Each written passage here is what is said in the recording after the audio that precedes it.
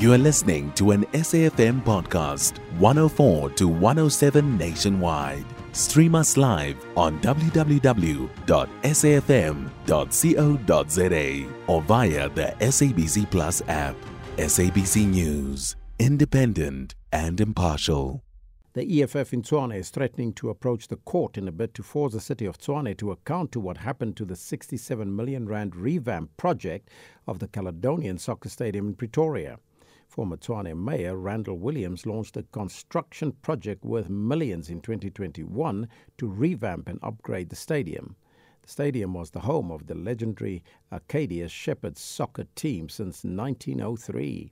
Fanuel Schumer reports. Many top players were trained at this stadium, while others went to play for Bafana Bafana. The project was supposed to be completed this year, but no construction has started so far, except the demolition of the facility. City of Tshwane Deputy Mayor Dr. Nasi Pimoya says the project was put on hold due to the contractor's poor performance. From what I'm getting, the contractor has now been terminated due to poor performance. And so far, the money that overall that has been spent on the project is 59 million and odd, which I still need to ensure that those are the correct figures. What I know, and in terms of the report that I have, is that the legal process was followed in order to hold the contractor accountable. Currently, there is a budget that is allocated to look at this project, and the budget that we have, it is a grant. From my side, there's a political will to make sure that this stadium is restored. I think the timelines would be a couple of months. EFF Tshwane Chairperson Obakeng Ramabodu says the city must account. And every now and then in council, they keep on telling us that they are going to finish. They now told us that they are going to finish this year. You can see yourself in May. I don't understand how, because there's nothing that is happening. Concerned and curious about the 67 million.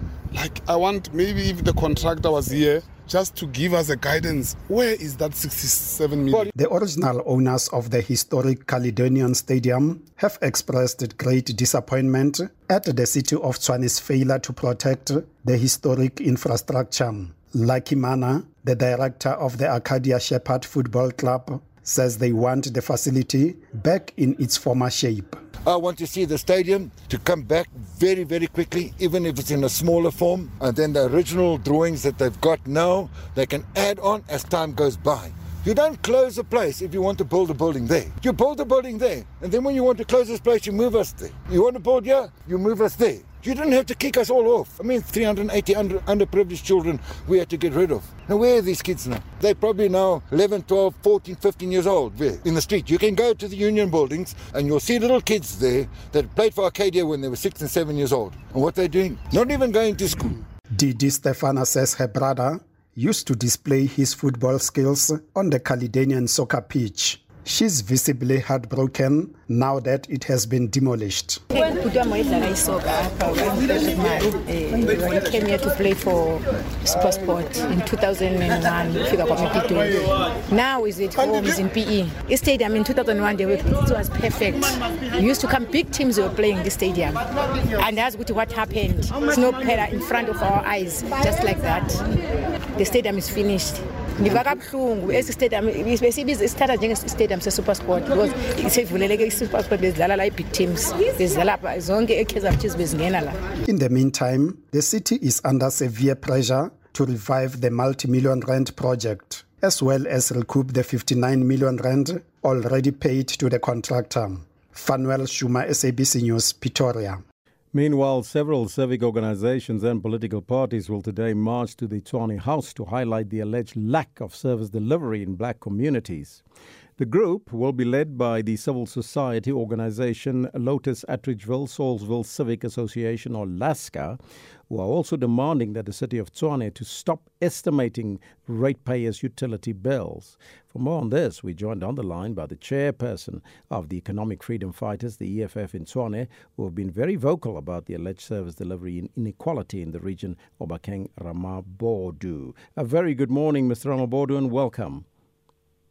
No, good morning and morning to the listeners. But with clarity, I'm not part of the march that is happening today.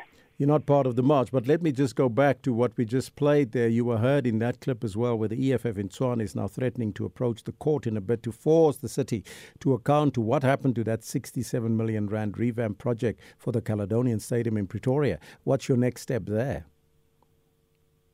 We are going to write to the city manager to ask for the records and the report on the Caledonian, because the project has been ongoing since the inception, since the DA took over in 2016 during Solim Simanga, and it kept on being stopped. I remember that during Randall Williams, it was relaunched, and we were told that there will be a progress. And we visited the stadium, the site, and we were told that there was 67 million, but we got clarified yesterday by the so-called deputy mayor that it's 58 million. But if you can go to that stadium, you will realize that there's nothing looking like 58 million. So someone took the money, and we want to understand who's that person, and there must be an accountability. And we are prepared to even go to the public protector, even the ICU, because the government of Action SA was the one that was responsible for that department for quite some time. And it's clear that someone just made something that is not according to the Constitution or even the legislation. So we need the accountability.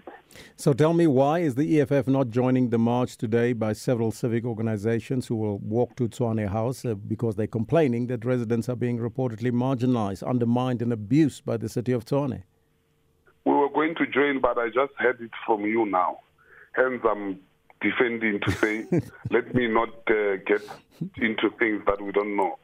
Honestly, we don't mind to join any form of protest as long as it's speaking to the needs and the problems of the people of Tshwane.